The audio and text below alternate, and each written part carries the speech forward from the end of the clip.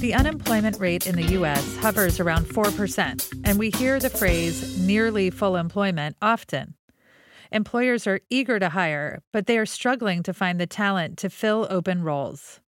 But what if employers are simply thinking of talent in old ways, using pedigrees as proxy for skills and smarts?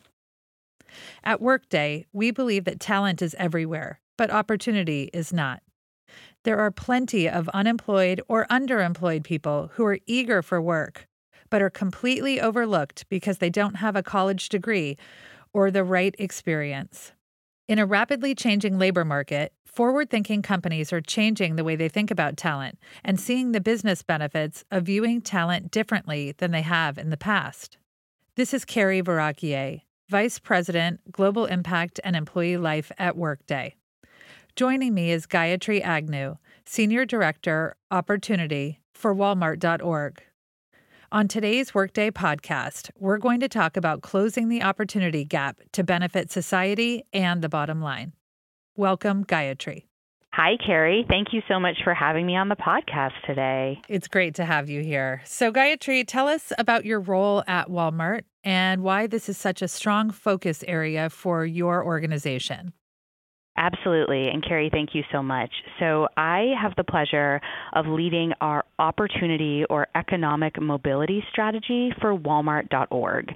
And, Walmart's one of those companies that everyone has thoughts about and opinions about. And so I think it's worth just pausing for a minute and letting me explain how we operate our corporate philanthropy, because it's not obvious. And you mentioned that I work for our Walmart.org brand.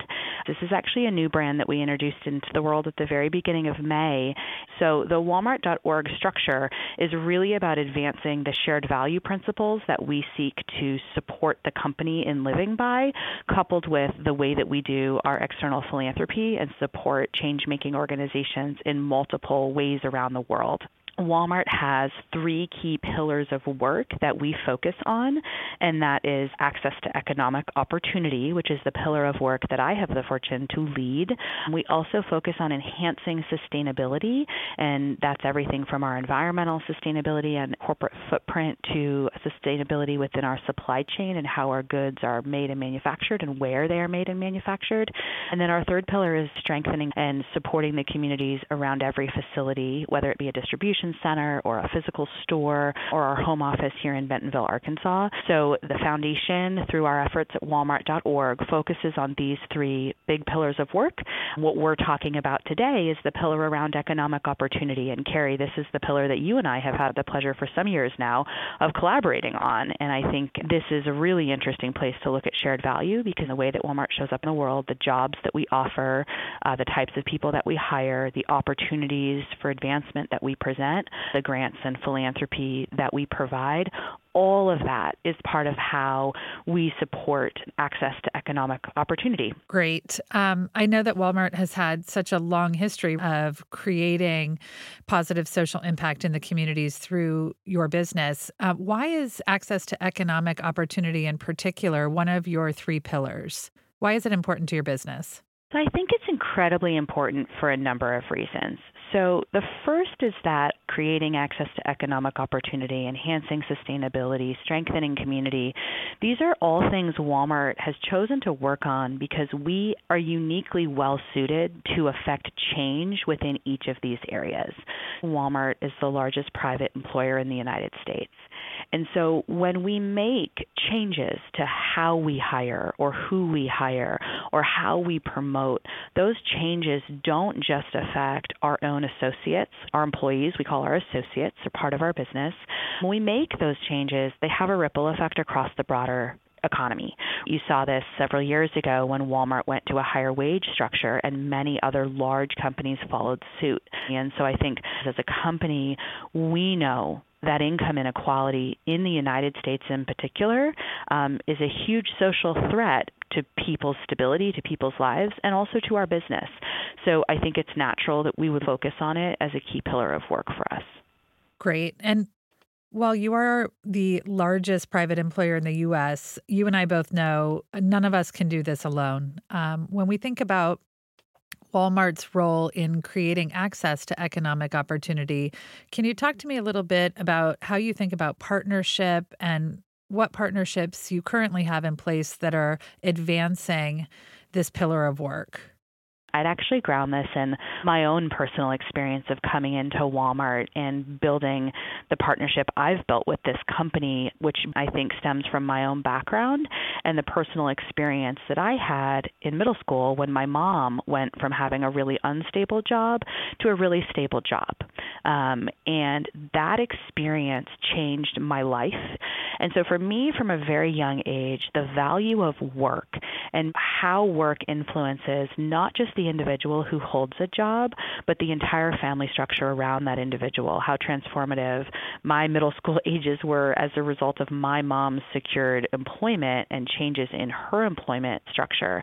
So when I came to work at Walmart, I was really curious. What are the practices that are making those individual associates' lives better and stronger as a result of their connectedness to Walmart, to employment with Walmart? And so we think about the economic opportunities chain in three key pillars. The first is access to work. The second is stability in work. And the third is mobility within work. But the reality is each one of those components takes a whole host of partners to make successful. So if you think about the last job you found, more often than not, that probably wasn't you acting on your own in a silo as an individual, went out, got and secured a job. There was an entire network effect around you, how you found the job. Maybe you found it on a website. Maybe you found it on a job board. Maybe you knew someone at the company. And so I think the first thing I acknowledge as an individual contributor to this work, and Walmart acknowledges as a company, is none of us do this alone. My mom didn't do it alone when she got a better job. When we hire associates, we don't do it alone. We do it in partnership with a whole host of different networks across the U.S. So some of the partnerships that Walmart's created more recently that I think have been really transformative to our work, one is the partnership that we launched last year with Guild Education. They make it easier for employees of Fortune 1000 companies to access educational benefits. And so what that means for a Walmart associate that wants to pursue high school completion or wants to gain access to college completion is they can do that through Walmart's partnership with Guild. They can do that for $1 a day. We also provide them with a coach that's going to walk alongside them through that journey. And so that partnership was launched about a year ago this month, and we've seen thousands of associates enroll. And I think what partnerships like that start to do is transform the role of the employer relative to the role of the individual worker and or learner, or as we like to say, the role of the working learner, and really open up new pathways to opportunity that weren't as present in recent time for workers in a company like ours. I think that partnership with Guild is so unique, and Walmart really was at the forefront of ensuring college access and continued education for workers, which, my hat's off to you guys for really leading in that space. It's so important.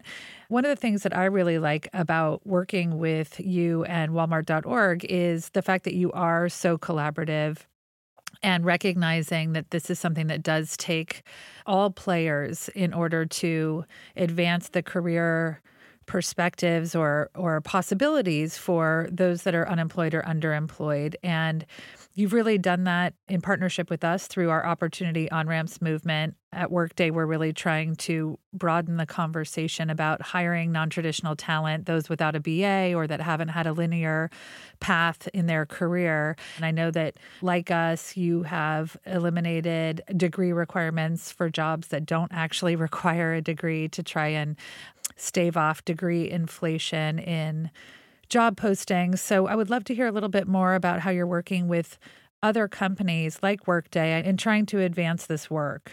I think one of the really wonderful things about building partnerships, especially on tough, complex issues like how do we tackle systemic inequality in America, is that you acknowledge that as a single actor in this space, you don't have the solutions.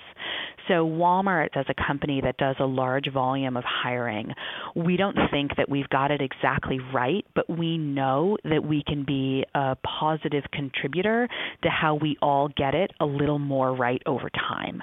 And so we've had a lot of conversations about the role of college degree requirements in job recs and hiring. It's an interesting part of the Walmart history and the Walmart narrative that, for example, in our store management roles, we never required them. And, a store manager on average makes $175,000 a year and is managing a multi-million-dollar business. And many of our store managers don't have college degrees because those degrees don't necessarily translate to the key skill sets that we're looking for in our managers.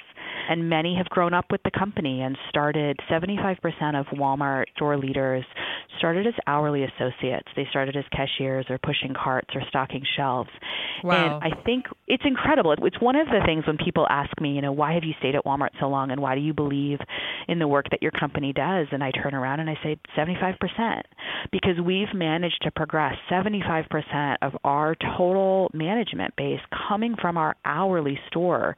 It's a testament to working your way up, and you can only do that when your employer is supporting your growth and development through both formal and informal training and education. And I think the economy and companies are at a pace of change where we can't afford to miss out on talent. And so I think it's not even just a question of how do we get the talent we need to fill the roles we have, but I actually think that alternative talent pathways and bringing talent into companies in new and different ways actually positions companies for the future. And I think that companies like Walmart and others that are positioning to create pipelines for talent, no matter where that talent comes from, are going to win in the future because of the diversity that talent brings to their company. I couldn't agree more. At Workday, we have a number of programs focused on providing those opportunities. We focus on 3 populations currently: opportunity youth, 18 to 24, that are not college bound; military veterans that are facing barriers to transitioning into the private sector; and most recently, we have a returnship program for caregivers that have left the workplace for long periods of time and are facing barriers to restarting their career due to large gaps on their resumes. And we really do believe that this is a strategic advantage to nurture this talent and have them join our teams. I would love to hear how Walmart.org decided to focus on upskilling the workers of today rather than focusing on, let's say, increasing access to higher education, as an example. And I know that you do that through your partnership with Guild. Yeah, well, or K-12 education. I think that's probably, so as someone who leads the portfolio focused on economic mobility, I think the number one question I'm asked is, why don't you guys fund K-12 schools? Because it's so obvious to connect how high quality education for kids translates into a lifetime of economic security as a result of that high quality education received in childhood. I think that the challenge is, not all American schools, public or otherwise, are equal. And you have many working adults whose skill sets don't take them past high school, whose skill sets wouldn't allow them to qualify for and enroll in college or higher education. And we partnered with the National Skills Coalition, who's an incredible grantee of ours, focused on economic mobility for retail workers. And we had them look into the basic skill level for folks across the entire sector, not just folks at Walmart, but folks working across the broad retail sector and actually across the service sector. And what they found shouldn't be too astonishing, but really high percentages, upwards of 2/3 of folks who lacked sort of what we would call basic skills around 3 areas: literacy, numeracy, or data-driven decision-making. And if you think about the future state of the American economy, those are basic skills that every employee will need to thrive and survive. And so while we partner with folks who look at improvements to the K-12 system and are proud to do that, we fund around a strategy that is hyper-focused to the upskilling of incumbent retail workers. And I think that the demonstration of the investment you've made is the stat that you gave us earlier, with 75% of your store managers coming from frontline workers and your hourly workforce. So the investment seems to be paying off. we've created a structure in our economy where we tend to view workers in one of two ways. We view them as employed workers, which means they're connected to work, or we view them as unemployed workers, which means they're not working. And we all know that the reality of the modern day American economy is it's much more complicated than that. And you have a lot of workers who are underemployed, meaning their skills exceed the role they have, but you also have a lot of workers who are underskilled relative to their level of years of experience or level of years of schooling.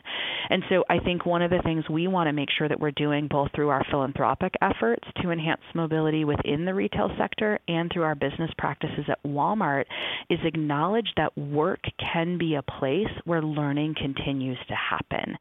You and I have talked a lot about lifelong learning and creating those moments that make learning available, especially to frontline workers.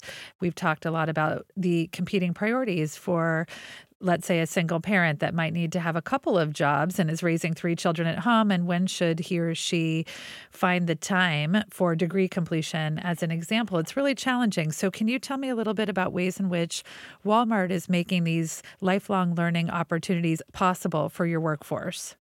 So I mentioned earlier that we think upskilling through the lens of access to work, stability in work, and mobility in work. Access into work has a lot to do with the barriers you do or don't put in place to assess or evaluate a candidate coming in. Do you require a college degree, right? That would limit access.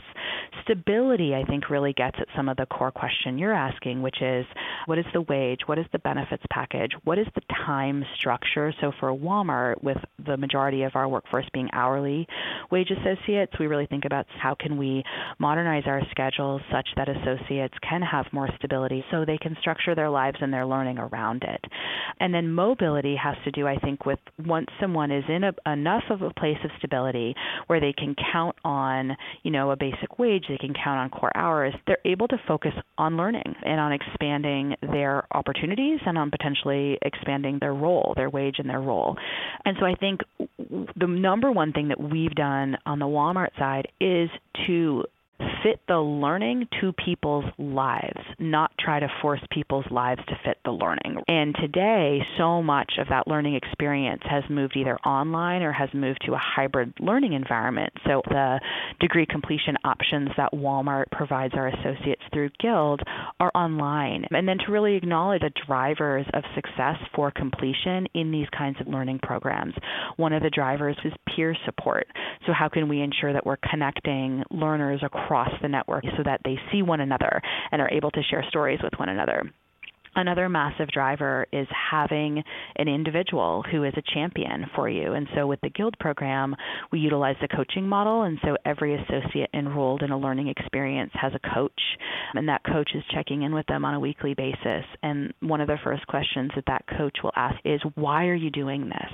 And they will then bring that back up. A lot of folks, not surprisingly, will say their families. Some will say their kids. Some will say for better opportunities. But whatever that driver is, that motivator is the most important thing, because when things get hard, the coach brings back that motivator and reminds them what they shared about why they want to do this. Another key thing that Walmart has done is we've actually rolled out a network of Walmart academies across the United States. And these are co-located learning environments with 200 of our stores across the country. And to date, we've trained 500,000 learners in these academies.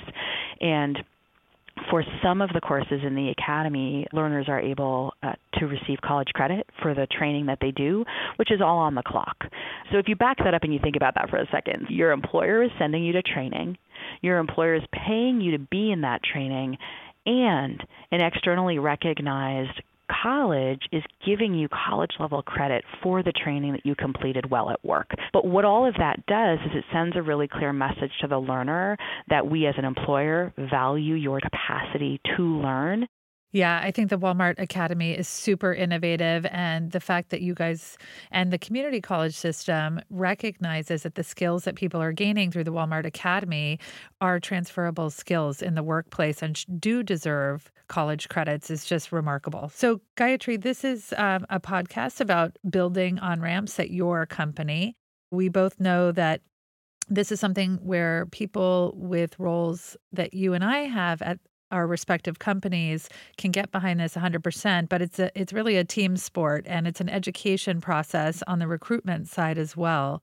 What are some great first steps that you would recommend other companies take in working with the talent acquisition team at their respective companies?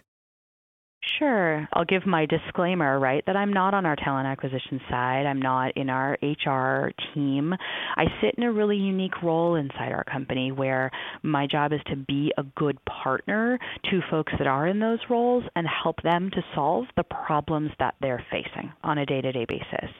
And so I think a good example of that, we do a volume of hiring within our store roles that's really hard to fill. We have a hard time filling roles and have a very high volume of applicants and are always looking for creative sources of talent. And so several years ago, we joined in the effort around the 100,000 Opportunities, which was a coalition of businesses focused on creating pathways to first jobs for opportunity youth, for young people between the ages of 18 to 24 who are both out of school and out of work. I think another great example is the Path Forward program. That's the partnership to create returnships for folks that have been out of the workforce for caregiving. You have really high quality folks whose resumes just look a little different than others because they've been disconnected from the workforce for caregiving. And so structuring a program where we're able to bring more of those workers back into our company by basically giving them the chance to come and improve their skills to us as an employer prior to full-time employment is just a unique way to bring them into the fold. And the last thing, Carrie, that I would just say is we are all people, right? I'm very close to my colleagues in the U.S. business on both the HR and talent acquisition side. I go out of my way to build personal relationships with them so we can have conversations about what their needs look like and about how some of the choices that they make in filling those needs can provide benefit and value to communities. And they want as much as I do to make that possible. And so I think being mindful of the fact that folks want to join you on this journey, they just need to be able to do that within the realistic constraints and challenges of their day-to-day business operations. I agree. I really think that this is both a hearts and minds strategy. I think that people really want to do the right thing and improve their communities and provide access to opportunity. And on the mind side, I think that the proof is in the pudding. We've had incredibly positive outcomes from people that have entered our workforce through these non-traditional channels. What specific steps would you recommend an individual at a company that is not leading Walmart.org or the talent acquisition team? What could an individual colleague do within their organization to start the process of change? I think it's really easy to feel like we don't have any individual agency over tough social issues of our time, right? But I think if you surveyed most folks, they have had an influence at one point or another over a hiring decision. And I think that access to opportunity really does start with how we do our hiring, and in particular, how we do our promotions. So anytime a job change occurs, who do we look at? Who's in the candidate pool? Who's on the selection panel? And so I do have the chance through my day job and the core function of my work to influence this, but I also try to do it in other ways and try to mentor folks who are in college, some who are not enrolled in college, and help them see the unique gifts and skills that they have and can share through their work with the world. And I think that that's something we can all do, help a friend or a colleague or a family member feel more confident going into an interview, help them get an interview. Access to employment is game-changing in people's lives, and anyone who is employed has the chance to influence someone else's access to employment by making a referral or a recommendation, or even offering to do a mock interview with somebody before they go in for that real interview where they may have a lot of anxiety. I agree. I think every individual has the opportunity to create on-ramps for people that might be facing barriers to employment. We at Workday just concluded our Global Workforce Week, which is our all-employee volunteer week, focused on conducting mock interviews, resume reviews, LinkedIn profile reviews, and really building access to social capital for job seekers so that they do know people within the walls of Workday and that those people can serve as mentors, career coaches, or make recommendations about open jobs that they see available that might be a good fit. So I do think that even if the listeners are not in a position of influencing the social impact strategy at their company, there are so many other ways where they can influence that access to opportunity for job seekers. Are there any closing thoughts, Gayatri, that you'd like to share with the audience before we close it out? I would just close it out with one of my favorite questions to ask a room. So for folks listening, just take a second to think about what was the first job that you had? And what were the skills that you learned in that job that you still use today? So for me, that was serving pizza at a pizza place in the small town where I grew up. And so while I deeply value the fact that I was able to complete high school and go on to college, I learned transformative skills in my work environment. And I think as a society, as a community, we've really lost sight of how valuable those work-based skills are to setting people up for lifelong economic success. And the more that all of us can help those individuals connect those skills to future opportunities, the more pathways we can build for more people. Gayatri, thanks so much for joining us today and sharing your perspectives on how companies can provide opportunity on-ramps to others while also gaining and growing outstanding talent that benefits the bottom line. This is Carrie Varakier from Workday. Thanks for listening.